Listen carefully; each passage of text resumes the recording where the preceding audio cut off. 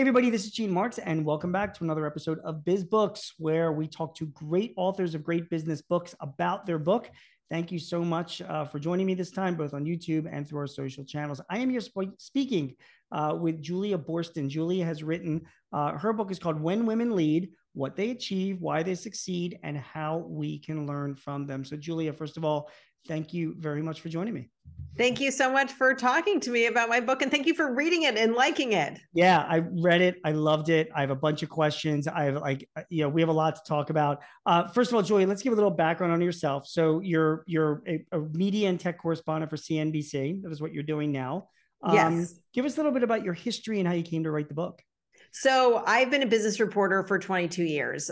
Straight out of college, I became a reporter for Fortune magazine. I was at Fortune for 6 years. In that time, I became a contributor to CNN. Of course, back then, both CNN and Fortune were owned by the same parent company. And there I covered a wide range of companies, from retail to media, some investing stories, really digging into some of the companies that are shaping our culture, like Whole Foods or retail executives like Mickey Drexler, who ran Gap, and then J. Crew. So really had a great career there. But then I made the transition to television, and I've been at CNBC for 16 years. In that time, I started off as a media reporter, then moved into social media. Now I'm senior media and tech reporter. And what's so interesting is that these worlds have really converged. It's hard to talk about media without talking about tech and vice versa. But one of my favorite projects that I've done at CNBC is I created the Disruptor 50 list. I created it about 11 years ago. And this has now become a year-long project. But every year we announce the 50 fastest growing venture-backed startups, private companies. And we use a combination of qualitative and quantitative metrics to identify this list. But it has become sort of this year-round celebration of innovation and disruptive businesses, and looking at what the next generation of innovative companies is going to be. And it's through that I found some of the leaders that I profile in my book. Who do you want to read this book? Well, I feel like I wrote it for two different audiences. First, I really want men to read this book. I want men to read this book because there are so many remarkable women leaders who they may not be aware of. And I think it's really important for men to see some new patterns, some new models of what leadership can look like. And I hope that they will learn from these women and they will start to adopt some of these more traditionally female leadership styles, whether it's empathy or vulnerability or things like that. So I actually feel like men need to see the stories. And I also want men to understand the data. I can't tell you how many men have said to me, what do you mean women got 2% of venture capital funding last year? What do you mean that women founders of companies got 3% of venture capital dollars for the past decade? Like, that can't possibly be true. But the numbers are shocking, but they are true. And men need to understand them because they will be smarter, both financially and strategically, for understanding the data. And then for women, I want them to understand that they have the leadership strengths and the ability to navigate the business world in themselves, and they don't have to try to fit into someone else's box or definition of leadership. And if I think back to the year 2000, when I became a business reporter, there was a very defined archetype of what a leader looked and sounded like. And maybe it had a little bit to do with the GE model and Jeff Immelt. But I think times have really changed. And I hope that the book can kind of offer a mirror for women and men to see some of their own traits and skills and strategies reflected in the remarkable women I write about in the book. My big takeaway from this book was the title of the book itself is it's When Women Lead. It's not how women can lead or why women can lead. It's when women lead. It's like, it's not a book that is like making a plea to give women more chances. I mean, it's kind of like saying fuck you to the people that still don't get it, that when women run organizations, they're just as good as men, and in many cases even better, and you back it up with data and stories. Does that make sense? Yeah, I mean, look, I'm a journalist. I'm not. There are plenty of books that are telling women what to do, to saying, right, here's the confidence code. These are great books, like the Confidence Code, like Lean In. They're giving women a prescription. Here's what you should do. I am a journalist. I'm not telling people what to do. I'm showing them. Journalists are all about show, don't tell. And I wanted to tell these stories because if you don't have these examples, you can't even understand the statistics or the numbers. And it's much harder to make changes in your own life if you don't have those stories to inspire you or to at least give you a roadmap of what to do. So for me, I wanted to start with the narrative. As a journalist, start with the narrative. Nothing is more powerful than a story. It's the story that sticks with you. When you're struggling in the middle of the night and you can think of a story of a woman who was able to overcome challenges, that's what you're going to remember at 2 a.m. when you're burning the midnight oil. And so I think it was really important to start with the stories because I do think that the model of show, don't tell is what's most effective. And I think that I couldn't tell inspiring stories of amazing women without the data to back it up. And I think I sort of didn't realize when I started working on this book that it was going to be a research project. I had no idea I was going to end up reading 300 academic studies, but I realized in order for the numbers and the narratives of the power of these female leadership skills and strategies to be taken seriously, and for people to really understand them, I needed the research to take this book to the next level. And I'm glad I went down this road. It would be a very different book if I didn't feel the challenge of backing everything up that I'm writing about, explaining all these stories with intense academic research. So speaking of academic research, so I'm going to throw a curveball at you right now that you'll easily be able to handle, because this was not mentioned in your book because there was a research report which just came out this week from McKinsey and Company, who you do mention in the book numerous times for various studies that they've done. So, Julia, let me tell you what this research said. It says it talks about the metaverse, right? So it's Mark Zuckerberg's metaverse tech, the virtual reality world that our largest tech companies are working on building right now. Okay, and it talks about how women are being locked out, even now, out of leadership roles in all of the companies and platforms and technologies that are being developed for the metaverse. And just to throw out some data at you, because I know you like this stuff, this McKinsey report said that 41% of women have used a primary metaverse platform or participated in a digital world for more than a year, like gamers, or whatever platform out there, but compared to 34% of men. So there's more women that are actually using metaverse related technologies right now. It also says that women spend significantly more time on metaverse related tools, right? They're power users. They spend more than 3 hours a week compared with men who spend a little bit less than that. So maybe you know what's coming here, because however, the study finds that women once again represent a minority in the metaverse economy. It finds out that most of the CEO and upper management roles of metaverse companies are still being run by men. You talk about this phenomena in the book. So let me start out with that. Tell us why this is. What have you found? Well, I'll start you off with why it doesn't make sense, which is exactly what you laid out. You want people who are running companies, creating products and services to be reflective of the people they are serving. Right. They will be more successful if they are reflective of the broader public. I mean, think about it like, if you're creating products and services for women, if women are 41% of your audience, why not have women involved in decision-making? Same thing is true about racial diversity as well. It's not about being nice and inviting more women in. It's about being strategic and understanding how diversity is going to drive successful business outcomes. As to the reason why, I think it comes back to the same reason why women aren't raising venture capital in anywhere near the same numbers as men are. And that comes down to this idea of pattern matching. I avoid the term unconscious bias because I think it's overused and has almost lost its meaning because we use it so frequently. But this idea that whether they're executives or investors, people have a pattern, have an idea of what engineers, what executives, what product managers should look like. And they hire people and put people into these roles that fit into their patterns. There obviously have been many conversations about a pipeline problem, fewer female engineers than there are male engineers, et cetera.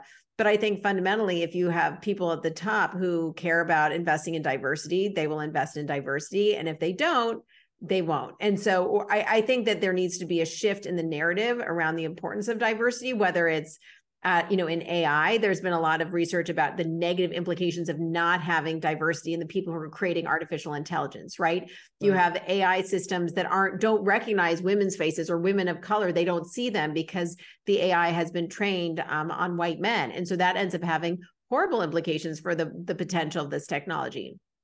So I think we need to take a step back and say, it's a mistake. And whether it's a statistical error in that they sort of kept on growing and the companies, grew and hired more people like them. I'm sorry, I shouldn't say statistical error. That's the wrong word. Let me back up. So I would say, so whether it's an oversight or simply the result of companies growing quickly and not realizing the importance of investing in diversity. This is something that every company, whether it's about the metaverse or some other technology, needs to be aware of, because if you want your company to succeed, you should be thinking about having people working at the company that reflect the audience. And I would just say one interesting thing about the metaverse is someone who covers Meta and other metaverse related companies for CNBC. The metaverse aims to recreate the virtual, so let me do that again. The metaverse aims to recreate the real world on virtual platforms. Right. And make it more accessible in a 3D virtual world.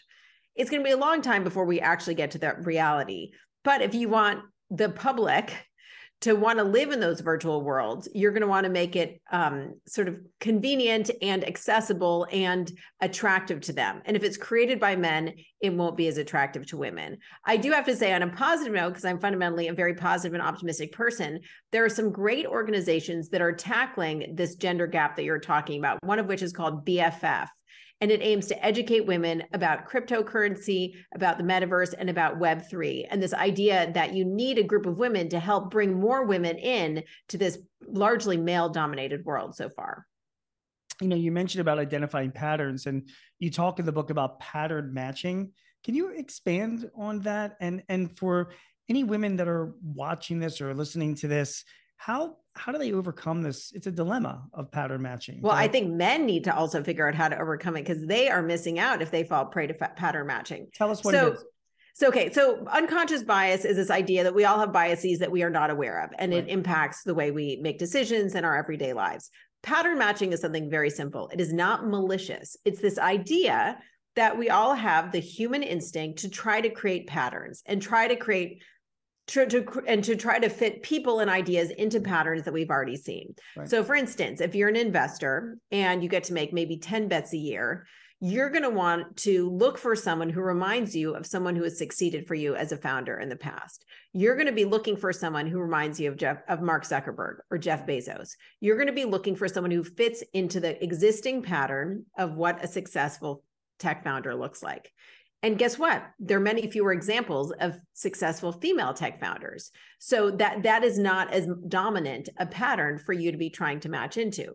Or even if you're a board and you're saying, okay, what does a successful CEO look like? We're going to appoint a CEO of our company. What do successful CEOs look like? How do they behave? What's their background?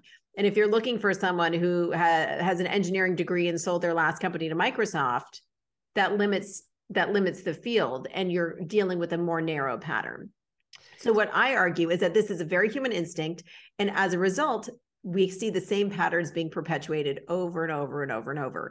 It's harder to evaluate every situation, every individual on their own merits, and set aside any patterns you may have in the back of your mind.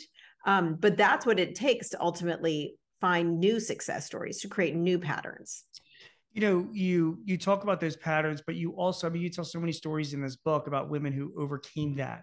I'm not going to pronounce her name. Senegina Zachariah? Is that Senegina right? Zachariah, CEO of Insurify. Carla Gallardo, Shilpa Shah, Shanlin Ma. You mentioned, and there's just a few other stories.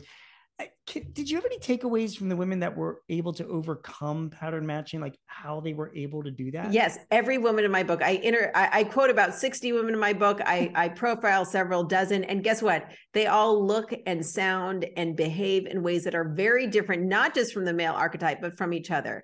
I mean, just in that 5 names you mentioned, these women are immigrants. These women did not speak English as their first language. Many of them, they're not white. They're Indian American. They're Bulgarian. So they have all sorts of different backgrounds, and they lead and they think and they behave in very different ways in what has been traditionally associated with leadership. So what I would say is they overcame pattern matching in a couple of ways. First, by understanding what they were up against. And we all face bias in the world in various ways, different kinds of unconscious bias. Women are far more likely to face certain stereotypes that may hold them back at work. But each of these women, by learning what the obstacles were that they were facing, were better able to navigate them. And that's one reason why, as a very positive, optimistic person, I thought it was incredibly important to lay out the data about double standards and bias in the book, A, so men can identify it to avoid falling prey to it, but so B, women can identify it so they could better navigate it. And I think that's sort of step one. Know your challenges. I joke in the epilogue that before writing this book, I used to subscribe to the Serenity Prayer, trying not to spend any attention or any energy on the things I couldn't control. But reporting this book and following the success of these remarkable female leaders has totally transformed my perspective on that. Now I believe you need to understand the things you can't control. And if I could actually add into that, to complement what you're saying, not only just needing to understand it, but you have to ask, right? I mean, you gave many examples of these entrepreneurs, these female entrepreneurs that maybe they didn't get the round of funding that they're expecting to get, but they didn't just give up on that. They went back to the potential investors and say, why didn't I get this? What am I missing? You gave one example of this. Again, this is Shanlin Ma, where this one investor, I think who turned her down, said that, every male entrepreneur bangs his fist on the table, swearing this will be $1 billion business. And you did not, right? So without asking, you're never going to know. And you can't change whatever behavior or perception that you might be giving, right? Exactly. So understanding those obstacles, understanding those double standards, but also being okay with failure. Each one of these women who ultimately had massive success failed so many times. And one of the women I interviewed, Irma Olguin Jr., she said they pitched to 1,000 investors. That's crazy. I said, how is that even possible? I know, it's crazy. And but they were persistent. They were persistent and they were determined. And sometimes they had some additional purpose in addition to just generating revenue that was essential to help them have that persistence and that courage to keep on going on. And then the other thing I just have to say is that they were humble. The idea that Shanlin Ma went and asked that investor, why am I not succeeding here? She had the humility to understand that she didn't know everything. Yeah, you're right. She was going to have to change her approach. And I write a lot in the book about the importance of a growth mindset, which is something a lot of books, business books talk about. But here in When Women Lead, I try to really break apart the pieces of the growth mindset. And this idea that it's a combination of humility, understanding you have more to learn, and confidence, knowing you can continue to grow. And applying that growth mindset, not just to each of us as individuals, but to your company. How can you hire with a growth mindset? Hire people who have the potential to grow into the roles, just rather than hiring them based on what their previous experiences. How can you create a company that's constantly iterating and learning and not static? And I think applying that growth mindset across every part of a business, not just to the individual, is really essential. Julia, what is the glass cliff phenomenon and why is that so important? So you've heard of the glass ceiling, the idea that women can rise through the ranks, but never make it to the top because there's this invisible thing blocking them from getting there. The glass cliff is something that academics, a term, let me back that up, sorry. The glass cliff is a term coined by academics to explain this phenomenon in which women get hired into roles, senior leadership management roles, when a company is in a precarious position. And this was identified before the financial crisis, but you saw it in the financial crisis, and you've also seen it during the pandemic. Boards say, we're going to put a woman in as a CEO, and the company's doing terribly. So women are either hired because the board thinks there aren't any other options, or things are already bad. So why not take a risk on a woman who may not traditionally have gotten access to this position? Right. So it's not a good position to be in, right? The company is struggling. The economy is in free fall. There are a million different challenges, but they put women in as CEO in those situations, or women are more likely to be appointed in those situations. But here's the other really interesting thing is in those situations, women tend to outperform and the stocks tend to rise after that. Also, there's other separate research that finds that in times of crisis, employees would rather have a woman at the helm, would rather have a female CEO. So I think the glass cliff is important to identify, especially as you see headlines about, company in free fall, horrible situation, woman gets put in as CEO. The risk of failure is incredibly high. But also it seems like if women can succeed in those glass cliff situations, they should be given plenty of other opportunities when a company isn't floundering. All right, you're making your case so far. You write about three other entrepreneurs in the fashion industry, Julia Wainwright, Katrina Lake, and Jennifer Hyman. You said, and I wrote this down, they've done more to challenge the fashion industry status quo than any other three entrepreneurs, male or female. Why did you say that, and what can we learn from them? Well, I mean, obviously you have people like Jeff Bezos who have transformed retail and e-commerce with Amazon. But if you look at the fashion ecosystem, the idea that fashion decisions are made and the designs are strutted down the runway, you have people at Vogue who are examining fashion, 6 months in advance, because there's this whole system of when clothes are released, designs are released, and sort of how the designs filtered down the food chain. It was a very top-down approach that did not necessarily take into account what was best for the consumer at the end of that food chain, at the end of that retail food chain. And we've seen three founder-led startups take their companies public. And those three women you mentioned, the founder CEOs of Stitch Fix, The RealReal, and Rent the Runway, represent three of the roughly 20 founder CEOs who have taken their company public, who are women in the past 20 years. So it's just a very rare thing to have female founders be able to take their companies public. It's happened just on 20 occasions. So what's so interesting is to have three of them, this critical mass in the retail space, has had a big impact. And it also reflects the fact that these women are really disruptive in this space. Now, if you look at Rent the Runway, that's all about shifting the ecosystem away from an ownership model where you have to own all of your clothes to an access model. You're renting your clothes. You only own maybe a handful of things that you wear all the time, but then the fashion pieces, everyone should be able to rent them and have access to things that they wouldn't be able to afford to own otherwise. If you look at The RealReal, it's about creating this new ecosystem where you own things, but temporarily, and then you could sell them back. And because it's all predicated on the value of luxury goods and the fact that they don't wear out easily, that those things should be kept in circulation, which, by the way, is also better for the environment. So that's about creating the circular economy. And then if you look at what Katrina Lake did with Stitch Fix, she took a service which was reserved for the ultra wealthy or celebrities, which is the personal styling service, and she made that accessible to the masses. And I would argue that all three of these women really democratized the fashion and retail landscape in a way that we haven't seen before, taking luxury fashion and making it accessible, or luxury styling and making it accessible to the masses, and really shook up the industry in a remarkable way. There's also this phenomenon that if you have three CEOs who've taken their companies public, which is incredibly rare, that ends up having an impact on the rest of the ecosystem. Back to the pattern matching, investors are saying, well, hey, Katrina Lake made a lot of money for her investors. Who's going to be the next Katrina Lake? So they've established this new pattern of founder CEOs who've been able to take their companies public in this retail space. And that, I would say, has fostered a lot more investment in that retail tech-driven ecosystem as a result of that. Unfortunately, a lot of those stocks have suffered as the whole tech sector has suffered since they've gone public. But I do think it's important to acknowledge the importance of a critical mass and the relevance of what happens once you have a couple of success stories in a particular industry, because then that drives more innovation. Side story about Katrina Lake. My wife has been a Stitch Fix customer for years, like absolutely loves it. It's like, Christmas, whenever we get, she gets a package delivered. And then for like a number of months, she was like really disappointed in the offerings of what was being sent to her. And we heard Katrina Lake interviewed, I think Kara Swisher interviewed her, on a podcast.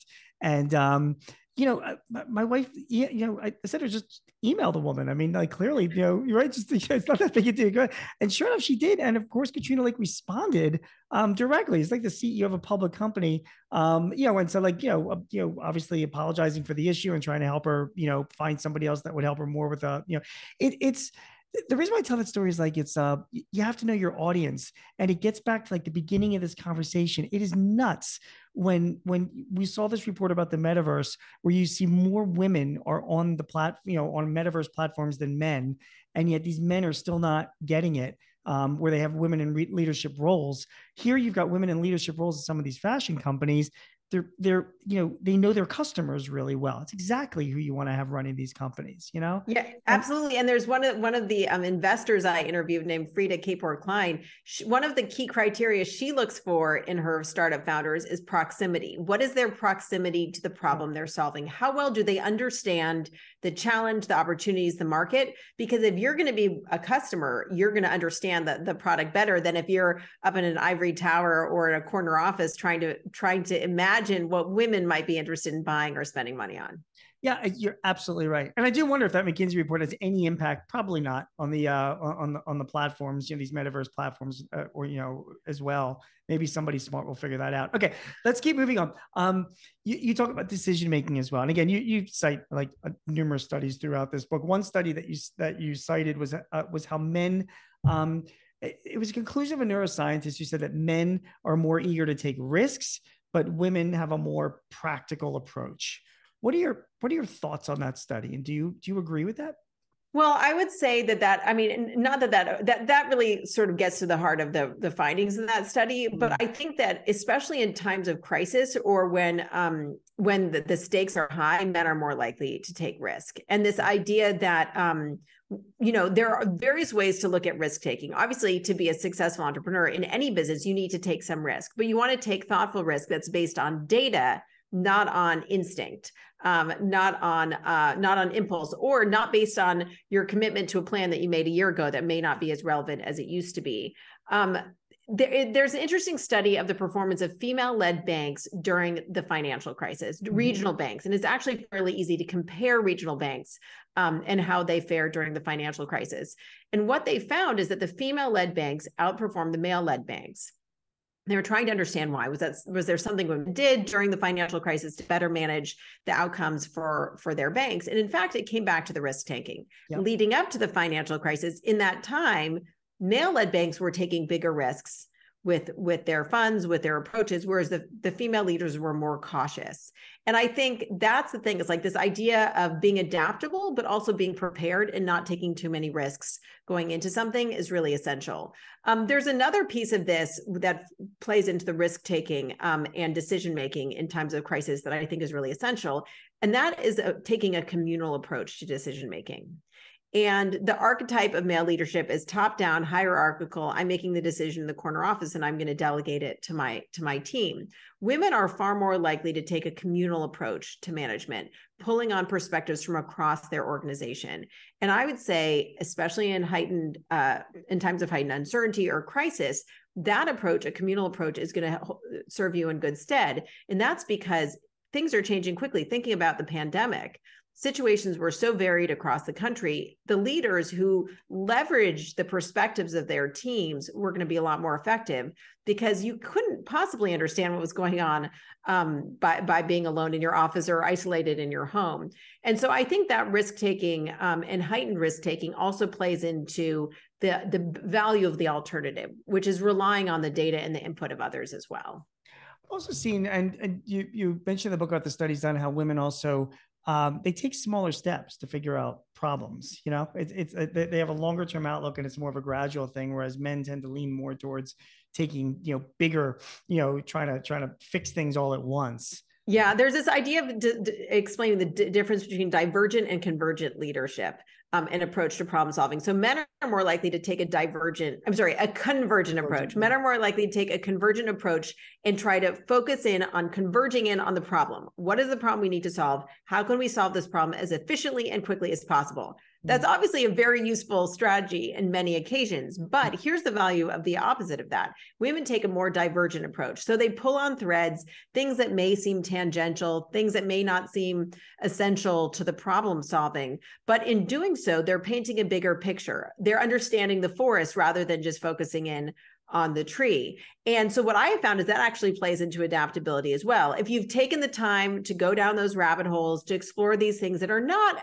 directly attached to solving the problem immediately, then when the situation changes, you'll be at an advantage because you will have already taken the time to understand the landscape better. So the situation changes, and all of a sudden this thing that seemed tangential is now really central to the challenge. So I think that divergent versus convergent is really important to understand.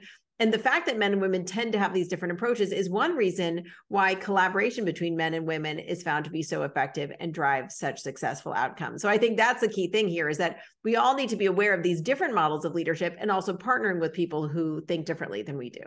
This divergent model, though, that women tend to take is, again, it's sort of a longer time frame of getting people together on to make a decision. And then at the same time, you write about how women have to struggle with what you call the confirmatory standard, right? And can you explain what a confirmatory standard is? It's like women always having to confirm with people around them that they know what they're doing. That was yes. So there are these two standards that really impact women. There's the minimum standard, and then there's the confirmatory standard. So the minimum standard is the lower standard, the like, wow, you're not an idiot standard. And it's a lot easier for women to impress people like, oh, gee, you actually know what you're doing. And I write about this in the context actually of Gwyneth Paltrow, who's a fascinating case study. And she got plenty of what we call these head pats. They're like, wow, you're not an idiot. You actually are good at running your company, head pats. She got the what you call the stereotype threat, correct? Yes. Yeah. She didn't want to fulfill the stereotype that she was not going to be a serious CEO because she had come from a background in Hollywood. So the minimum standard is that. And that's why we see, and it's easier for women to meet that minimum standard because there is this expectation that they're not going to be good at business because of the stereotypes. So that is why we see plenty of women being interviewed for roles. So if you have a candidate pool, you're going to see a lot of women being included in that candidate pool. But women are much less likely to be chosen from that candidate pool and get given a senior role because of this higher standard, which is called the confirmatory standard. And that is the higher standard that women must reach to disprove the stereotype that women aren't as good at business. So they may reach the you're not an idiot role easier, but it's much harder for them to say, I am so impressive that I'm overcoming this long entrenched stereotype that women are less good at business as men are. And that's this higher standard that women have to reach in any male-dominated field. And it plays into the pattern matching and all of these things. But that's why if you see more women included in a candidate pool for a top job, women are still less likely to get appointed to that top job. It's unbelievable as a guy reading this. You said at the beginning of the conversation how like men would be incredulous, saying, what, such a small amount of women get funding from venture capitalists, or they have to deal, like we don't realize this. And this is what this book, what this book just shines a light on, is that all of the shit that women deal with, even, and the story I had, I used to, Gretchen Carlson used to have a show on Fox, like during the weekdays. And I used to go on that show like once a month. So I got to know her pretty good. She was always like super capable, despite what SNL used to make fun of her. She was always fine and capable as a good interviewer. And she was very nice. And then she came out with her autobiography about her life, like, making her way up through the roles of journalism and a TV reporter in local markets and all the shit she had to deal with to get to the level that she was at. And you just, I guess this already because that's why you wrote the book, but most men just don't realize that, Yeah, I mean, I think it's to me, there are two levels of stories here, right? There are the stories you've never heard of before, CEOs like Toyin Ajayi, who's transforming healthcare. And then there are the people you have heard of before, like Gwyneth Paltrow or Reese Witherspoon, I write about, or Whitney Wolfe Herd, the CEO of Bumble. And what my goal was there is to wow you and surprise you with the parts of their stories that you had no idea about. And this idea that Gwyneth Paltrow suffered from imposter syndrome, or she struggled with these dueling standards that we just talked about. I think that's the thing that I think men will be really surprised, because they might think they know the story of Jen Hyman and Rent the Runway, right? She's been on CNBC. You've heard her on TV before, but these are the stories you haven't heard. And I think whether it's the data or the narratives, there are a lot of surprises in here. It's certainly things that surprised me. And you actually mentioned when you talk about Gwyneth Paltrow imposter syndrome, that imposter syndrome really affects, significantly more women than men, which also, comes as a surprise to me because I suffer from imposter syndrome. I think everybody does. A lot of people do suffer from imposter syndrome of all genders, but I think it's important to break down what it is, how it works, how to overcome it, and also how prevalent it is in order to be able to move past it. Fair enough. Julia, what is token theory? Token theory is the idea that if someone is in a minority group, that being in a minority is going to draw heightened attention and scrutiny of them. Okay. So, for instance, if there are not very many female CEOs, those rare female CEOs are going to draw heightened attention and scrutiny. There are even fewer Black female CEOs. They are going to draw even greater attention and scrutiny.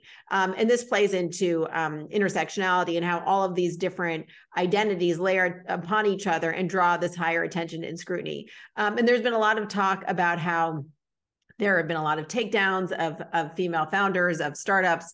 And some of that must play into this idea that because they are so rare, they're drawing that extra attention. And one other piece of this sort of impact of rarity is there was a fascinating study that I write about that I really love. Do you remember the one about the jockeys? And it was this study. There's so many, sorry. Yeah, there's so many studies, but there's this great study that shows that the more rare someone is in a role, the more you assume that they're not going to be good at that thing. And it's a study that started off with looking at jockeys, because horse racing is a very rare sport where men and women actually compete directly against each other. And what these academics found, and they repeated the study in various ways, is that the horse races, the types of races in which women had the least representation, were the ones where the betting public assumed that women would be the worst. Women were assumed to have the least capability in the areas where they were least well represented. And this was a study that was initially done about jockeys, but the findings hold true in any situation. If you don't see someone doing something, you assume they're not going to be good at it. Right. So if you see one woman out of 100 doing something, you're like, well, women must not be good at this thing. Otherwise we'd see more of them. So it becomes a self-perpetuating thing. And that's why it's so important to be aware of these unconscious biases, pattern matching, and the impact it can have on so many different things. So we just have a few minutes left. There are so many other questions I have for you. You take some time in the book to mention, organizations that have been founded by some really great female entrepreneurs to help other females. And I want to give a chance to talk about one or two of them. One of them is it's called The Crew, CRU. And I was wondering if you can talk a little bit about what that organization does. Yes. So Tiffany Dufu is the founder of The Crew. She also wrote an amazing book, which I think about often, called Drop the Ball, to encourage women not to feel like they have to be perfect at everything all of the time. And The Crew is an organization that's helping women navigate business by putting them together in small groups and cohorts, and teaching them how to coach each other. And what's essential to the approach of The Crew, and also some similar organizations, is this idea that women need to get over their reluctance to ask each other for professional support. And it's creating a new type of relationship. The people who are in your crew are not your best friends. They're not the people who sit next to you at work. These are people who are coming together to learn from each other professionally, and give each other advice professionally, and also hold each other accountable. And in creating this new variety of relationship, what Tiffany Dufu is doing is creating an environment where women are designed to ask each other for help. And there's some fascinating research about why and how women are more reluctant to leverage their professional relationships than men are. But these structures aim to get women over that and create this structure where women are coaching each other on their own behalf. The other thing I would point out is there's some fascinating data about how the strongest negotiators, it's not men, which you might think, and it's not women, but the strongest negotiators are women negotiating on behalf of other people. Women have not fully leveraged that negotiating on their skill on their own behalf. But what's so interesting is if you look at what The Crew is doing, it's helping women negotiate better for themselves by having them coach each other in that negotiation. So really pushing each other and leveraging the power of these small networks, small diverse networks. I'm curious. So if you were running your own business, or if you're a senior manager at a small or mid-sized company, Julia, and you had the opportunity to join, there's a lot of networking groups, around the country. I mean, I'm thinking of like Vistage is one of them, EO, and it's a similar setup. I mean, if you join like a Vistage, it's, you're paired with, 10 or 12 other people that you don't know, who are generally CEOs or at your level, not in similar organizations, but not in the same industry, and you're not competing, and you bear all and share all in that group. And I've heard a lot of good feedback from a lot of people that belong to Vistage. And thinking about it now, they are pretty much all men, but that's besides the point. So I'm wondering, if you were, if you were running a company or if you're a senior manager of a company and you were like, okay, I'm going to join a kind of a networking group, a support type of group, would you lean more towards a woman oriented, a female oriented one like the crew, or would you lean more towards one that's, like a Vistage, for example, which is not necessarily female oriented, but would give you more of a male perspective? Because I think there are males in that. I think if you're a woman, you need both. Right. And I think the more male dominated your industry is, probably the more important it is that you have a female network. So if you're in an industry that's more gender balanced, then it's probably less essential to have a separate female network. And I would say join the group that has men and women in it. If you can, do both. What women really should be doing is having a small, tight female network, and also be participating in organizations that are gender balanced or not gender specific. But I do think that the more male dominated the industry, the more that female network offers massive advantages. Great answer. Okay, a couple more questions. I'll let you go. You do have you write a lot about hiring and regressive hiring practices, and trying to improve diversity in a company. And again, your audience here, I think, are men who are reading this. You say perhaps the biggest factor in regressive hiring practices is the most familiar one, the resume. Tell me why. Because the resume is entirely reflective of opportunities that you were able to have access to, especially early on, for people early in their career, based on the wealth of your parents. And if you look at the, people getting hired straight out of college, the types of colleges they had access to, the internships they had access to, whether or not they were able to do an unpaid internship, those are things that are entirely about the wealth and resources in the community that they grew up in, and very little about their own potential. And so one thing I write about is there are all of these amazing organizations and companies now that are focused on enabling companies to hire based on potential, not based on experience. And these are tech-based tools, which did not exist 5 or 10 years ago. One is called Pymetrics. And what they do is they effectively give people games, or what are really tests, to see what they're going to be good at, what they will be good at. And back to the growth mindset and hiring, what matters, especially for people in the first 15 years of their career, is far less what internships they did in college, and far more what they have the potential to learn. We know that upskilling is essential, but I would say that we are living in a time where people have to constantly be learning. The skills you have after 3 years in the workforce are not going to be what you do 15 years later. What's most important is your ability to keep learning and learning different and new skills, rather than just be good at that one thing that you know right out of the gate. And that's why I think that it's so important to think differently about hiring and shift the focus to the potential to learn for this world where everything's going to be changing always, rather than where you are now and who you have been in the past, because that's going to have to change as well. Julie, you're definitely an optimistic person, and this book is a very upbeat book. I mean, it's factual, it's inspiring. Tell me about your thoughts about the future. Sometimes I look around at I don't know if you have kids. My kids are like in their mid-20s, and I look at their generation. It's a nicer, kinder, more diverse generation than mine. I'm on the tail end of the baby boomer generation. And that gives me it gives me optimism for the future. I do see there are a lot of changes happening in the workforce, not just with women, but diversity in general. But I just feel like, this stuff's it's going to take time before it changes. And I'm curious what you see the future being like. Do you see a future where, women, will be receiving the same amount of venture capital funding that men do, and are running the same number of companies and have the same type of opportunities that men have in this world?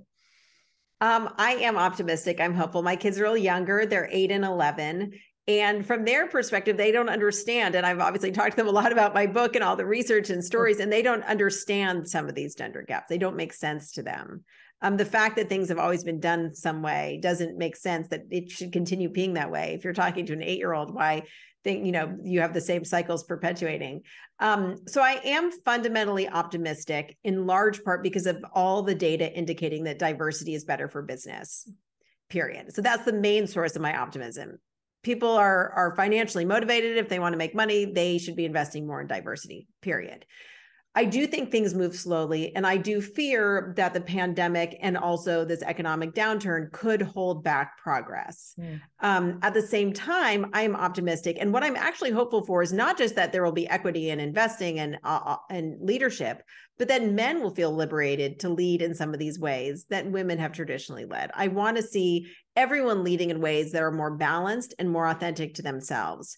And I do think that one positive upside of this pandemic and the fact that we're working and living now in a very hybrid, volatile, uncertain world is I think that these skills and strategies that women are more likely to lead with are ones that are more important now than ever, and also in the spotlight now more than ever, such as empathy.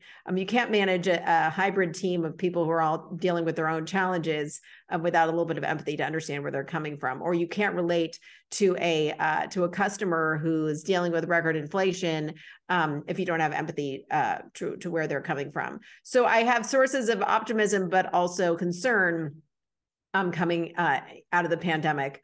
But fundamentally, we got to follow the data. The data can overcome the bias. The data is going to show that diversity drives better results. And that's why at the end of the day, I do think things will continue to change, hopefully at a faster pace than they have been. I think so too. And one final question for you, just your thoughts. There obviously a lot of the conversation, you're a tech reporter, a lot of this conversation has to do in the technology industry, which is an enormous industry, in this country.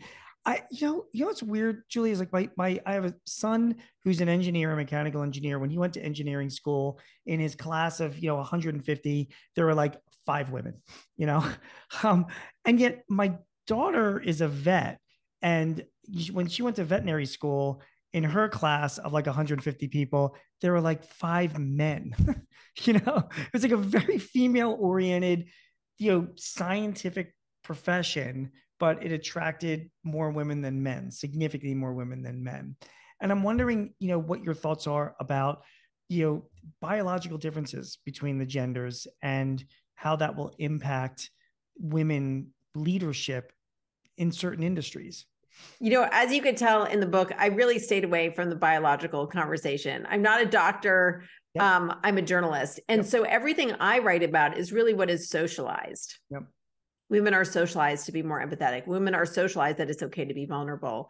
And I think there is a whole nother book to be written, I'm sure, about biological differences, but that was not my book. And that is not my focus. Because I think what's most important here is how we can all learn from each other, and we can all feel liberated to take on these skills and strategies, even if they haven't traditionally been associated with leadership. Because leadership has traditionally been this very male image of a male leader, a guy in a suit, a guy in a hoodie, leading in a very top-down way. But I think if you break free from that, and this is not about biology, but what's been sort of taught in our society, that's where you can find opportunity for success. Julia Boorstin is CNBC senior media and tech correspondent. She has written a great book called When Women Lead, What They Achieve, Why They Succeed, and How We Can Learn from Them. Julia, thank you so much for spending the time. I learned a lot. I highly recommend buying and reading this book to anybody that's running or managing in a company, regardless of your gender. So thanks you for doing it. It's a great book.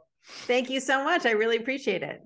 Hang on for just a minute. And everybody, thank you so much for watching and listening. This has been BizBooks. My name is Gene Marks. We will be back in another 2 weeks with another great author like Julia, who has written a great book that we will talk about. Thanks again. We will see you again soon. Take care.